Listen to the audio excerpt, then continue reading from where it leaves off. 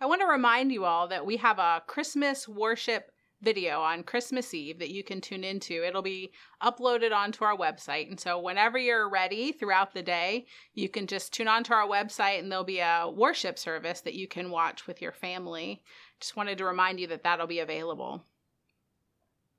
And so I want to start by telling you a story. I think that for most of us, there's this phase that we go through whenever we're younger where the opposite sex to us is gross. So if you're a girl, boys are gross. Or if you're a boy, girls are gross. And we talk about, the other person having cooties, and you would walk over and wipe your girl cooties on a boy or your girl germs. And that was a really big deal. And I think most of us sort of go through that phase of life. I never really did. I can remember for as long as I can remember that I thought that boys were pretty cool. And so we can talk about where that stems from and what that came from another time. That's a different conversation, but the fact remains. And so I can always remember liking boys. And so in high school, that grew up with me. And in high school, I always really wanted male attention. But there really wasn't any. I didn't have any boyfriends. I never really dated anyone. And it really didn't take much for me to decide that I was in love. So if you were a boy and I passed you in the hall between classes and you said my name, pretty much by the end of my next period, I was kind of doodling our names beside each other in the margin of my notebook. It really, really didn't take much. And so as that kind of went along with me into college, by the time people get into college, boys sort of recognize that girls who really want male attention are accommodating, or can be. And so what that meant is that all of a sudden, boys were sort of interested. And so I went through a string of relationships where boys would come and show some interest in me. And like I said, it didn't take much for me to fall. And then very shortly after, they would get bored and the relationship would end. And so there was multiple of these. And then finally, after a little while of that, I decided that I was done, that I did not want to do that anymore. And so I decided that I would just not date, that if God wanted me to be married, then he would have to tell me pretty clearly. And until then, I wasn't going to think about it. I wasn't going to date. And so that whole time of my life, the not dating part, I kissed dating goodbye. For those of you who are 80s, 90s kids, remember that book. I didn't date. And so for those whole 2 years, lots of really cool things happened. I made deeper friendships.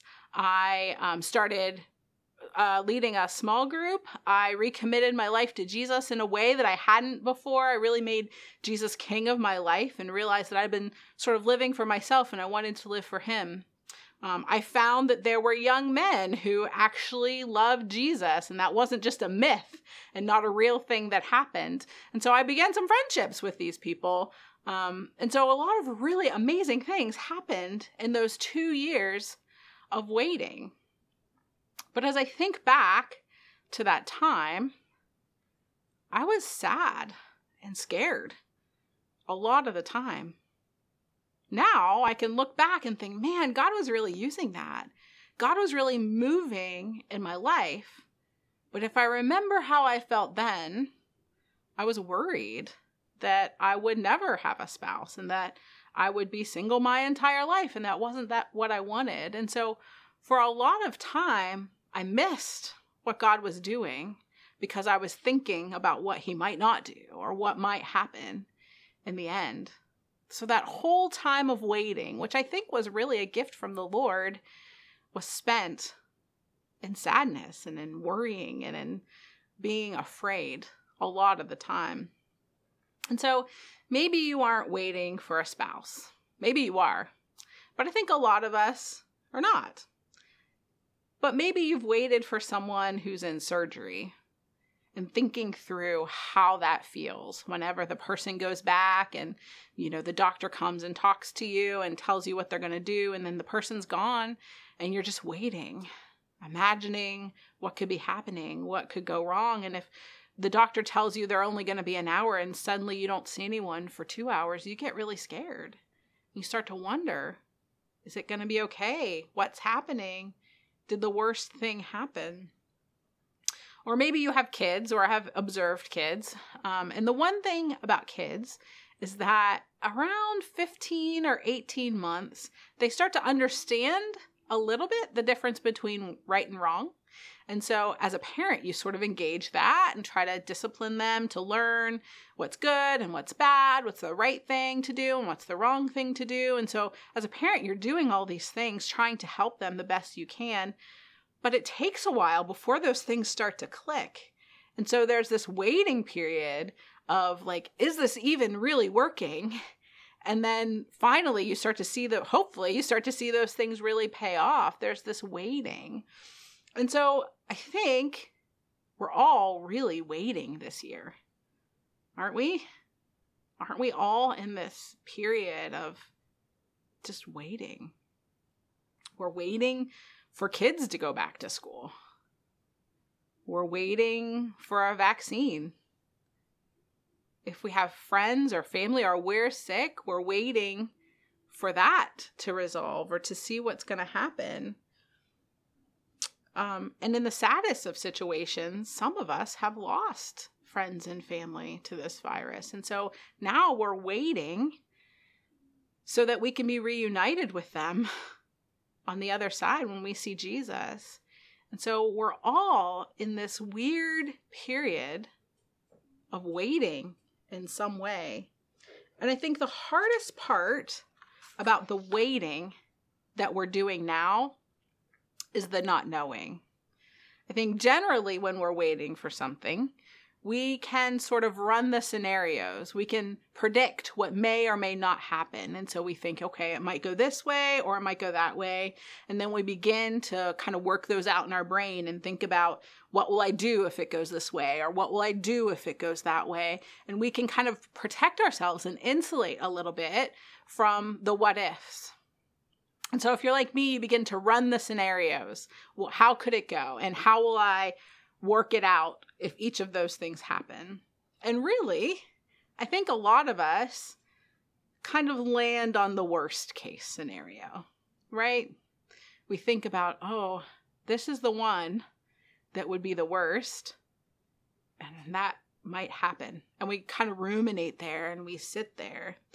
For instance, I think we can see this in life. For instance, wives or girlfriends, or if you have a husband or maybe your kid, I think this generally happens more in women. I could be wrong, but if you have someone who told you they're going to be somewhere at a certain place and they don't show up and they don't call and you're waiting and it gets to be like 10 minutes, 15 minutes, 20 minutes, a half an hour later than what they told you they were going to be, we assume that they are, off the side of the road, dead, and no one's going to find them. And what are we going to do? How are we going to get to them? How are we going to go find them? We don't even know where they are. We kind of run that worst case scenario. Certainly something really terrible happened. And I think we pretty much do that naturally in our brains. Or what if someone comes up to you and says, hey, I really need to have a conversation with you. I can't do it right now. I'm busy, but can we plan a time to have a conversation later? And so in your brain, you're thinking, oh, I'm sure I offended that person. They want to tell me that they can't be my friend anymore and that they hate my guts. Like, we assume the worst case, and that happens in us pretty easily. And I think in this waiting period that we're all in, a lot of us are stuck in that worst case scenario pit. I think a lot of us are there waiting. And so I want to bring us back to the Christmas story. We've been talking for the past few weeks about Advent and what that means in the season of Advent. And the word Advent means arrival. And so At Christmas time, we celebrate the first arrival of God to earth, of God with us in Jesus. And we celebrate that, but we also look forward to the second arrival of Jesus when he comes back to make everything new again.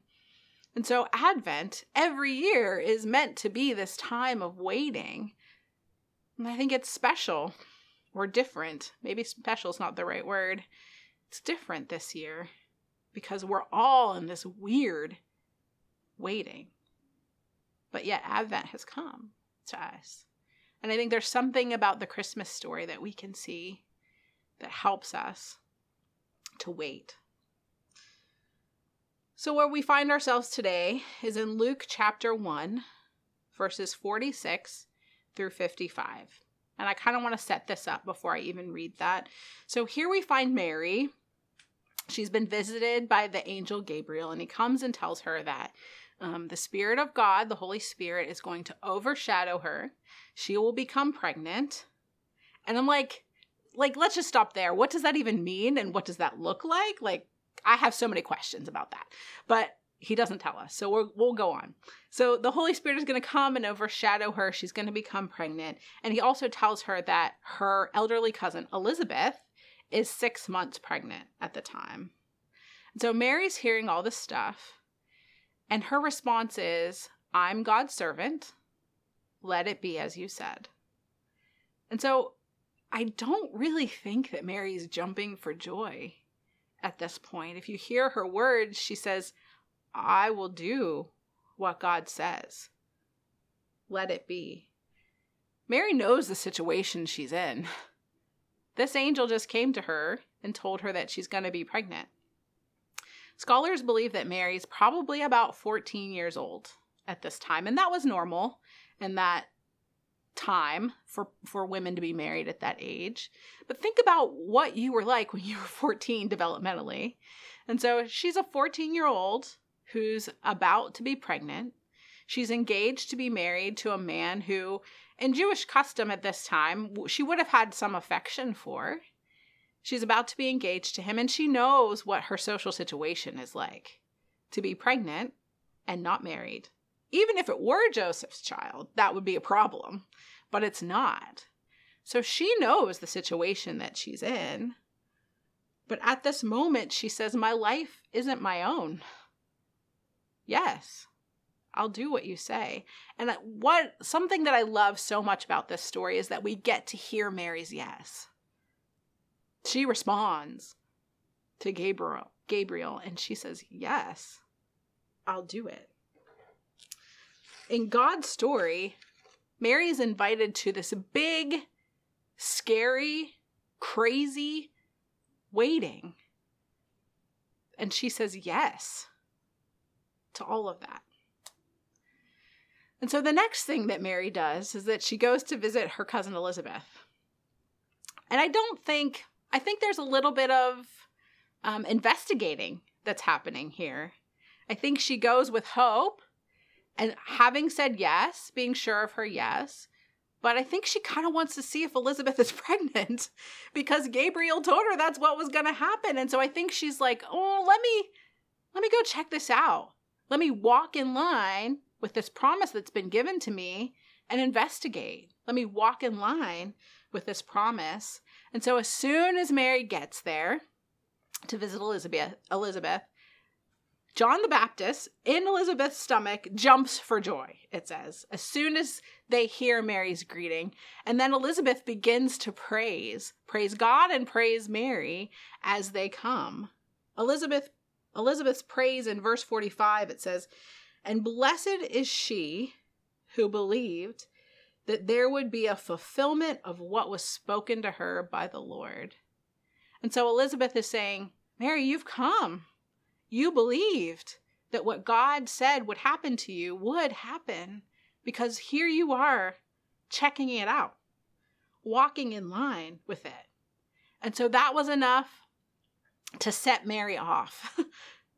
I can imagine this 14-year-old girl walking in to this house sort of timidly, sort of questioning, looking around, hoping that Elizabeth really is pregnant. And I think she went there not only for that, but to share with her cousin. There's something that happens to you when you're pregnant with somebody else at the same time.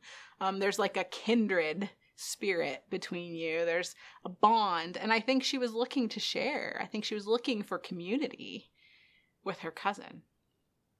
And so she walks in, and then Mary and John the Baptist just kind of confirm everything that she's hoping to be true. And then Mary just explodes in praise. She's overwhelmed with how good God is.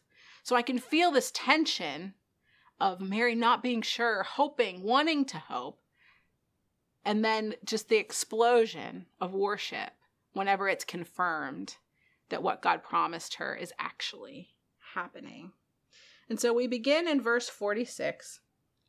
Mary says, "My soul magnifies the Lord, and my spirit rejoices in God my Savior, for he has looked with favor on the lowliness of his servant. Surely from now on all generations will call me blessed. For the Mighty One has done great things for me, and holy is his name. His mercy is for those who fear him from generation to generation. He has shown strength with his arm. He has scattered the proud in the thoughts of their hearts. He has brought down the powerful from their thrones and lifted up the lowly. He has filled the hungry with good things and sent the rich away empty. He has helped his servant Israel in remembrance of his mercy, according to the promise he made to our ancestors, to Abraham and to his descendants forever." And so now Mary knows. Before, Mary was hoping and questioning. And at this moment, Mary knows. She knows that God is with her. And I don't think that Mary looked back after this moment of confirmation in the promise that was given to her. She began to praise God for what he promised as if it was already done. She says, "You forever." Verse 55 says, "He has helped his servant Israel forever." Forever. What she's saying is, God, you've been working in your people in the beginning. You did in the past. You're doing it now, and you'll continue to do it forever. There's something that shifted in Mary. She's sure now. And I want you to notice that nothing has changed circumstantially for Mary. Nothing has changed. She's still 14. She's still engaged to Joseph. She's still pregnant with someone's baby other than his, right? Circumstantially, it's the same, but she knows. She's praising, she's worshiping God in this waiting, in this still scary, still weird waiting. She can praise him and magnify his name. She's sure that God's with her and that he will fulfill his promise to her and to his people. So many of us have never been a teenage girl pregnant out of wedlock. But I think we're all waiting. We all have waited, and we're all waiting now. And so maybe you're depressed and lonely, and you're waiting for the time when we can get back together with the people that we love in the ways that we used to. Or maybe you're sick, or your loved one's sick, and you're waiting for healing. Maybe you do long to be married, and you're waiting for a spouse. Mary's example shows us how we can worship in the waiting. The first thing that we can do is move in line with what we already know. Mary received this promise, and then she went to visit Elizabeth.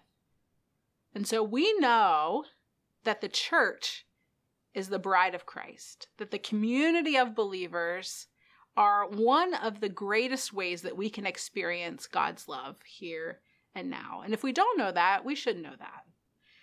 And so I think Mary went to Elizabeth kind of hoping for community, hoping to move in line with what God is already doing.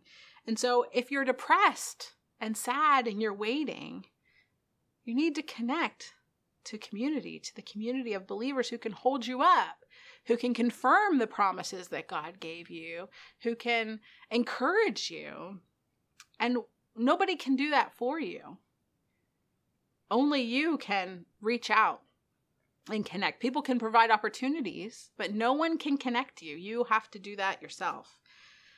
And listen, I know that Zoom church and Zoom community is not ideal. I know it. I don't like it any more than you do. But it's what we have. And it's something. And so there are 2 worship gatherings that happen every Sunday on Zoom. We have a 10:30 worship service and we have a 6:30 worship service in the evening that both happen on Zoom, where you can get together with community. You can at least see other people's faces and interact with other people to form community there. And another thing that we're doing is beginning this coming week, we're going to have an opportunity every week for you to connect online with other people in the community. And there'll be different days, different times, different ways to connect. I know there's going to be game nights. There's going to be prayer online. There's going to be, I think Steph is going to do a baking class, which is so cool. Multiple ways for you to connect online. And if you want to know how to do that and when and where those will be, you can connect to our email announcements, and that will tell you where. And so we need to be connected to the community of believers. We need to walk in line with what we already know of the Lord and where we already know He's moving. Our faith grows as we connect with others. And so the second thing that we can do is remember who God is and what He's done. Mary's worship song is filled with all the things that God has done for her and for His people. And so rather than jumping to the worst case scenario, there may have been moments of that, but rather than sitting in the worst case scenario and thinking, man, I'm pregnant, I'm young, I'm not married, what's going to happen? She goes to visit her cousin. She walks in line with what she already knows, and she goes to visit her cousin. And then she goes on to say about all the things. She reminds herself and everyone who will listen about all the things that God has done. And so I think God is inviting many of us to remember in this waiting. To remember what it felt like when you first realized that God was offering salvation to you and that He accepted you even as you were a sinner, not worthy of His love, but He chose you and called you worthy because of who He is. Remember what it felt like when you knew you didn't have to earn it and that it was free and that God loved you. Remember the last time you thought you wouldn't make it out of a situation. You thought, man, I can't fix this. It's over, or this is it. And then God provided a way for you to be okay, and you made it. Remember the last time you were about to do something to harm yourself or to harm somebody else, and God made a way for that to not happen. Maybe He brought a friend. Maybe He changed your mind. That's a gift of the Lord. Remember the goodness of God. Remember a time when you were doing exactly what you were created to do. There are these moments in life where it just is like, man, I was built for this. I was made for this. That was God's idea to put that in you and to give you the opportunity to do it. Remember those times. Collect those times. Write them down. Think on them. We need them, especially in the waiting, to remember. I think sometimes we get bogged down with the darkness and the brokenness of the world because we forget that whenever sin entered the world, we and all creation were destined for death and destruction. That's what we chose.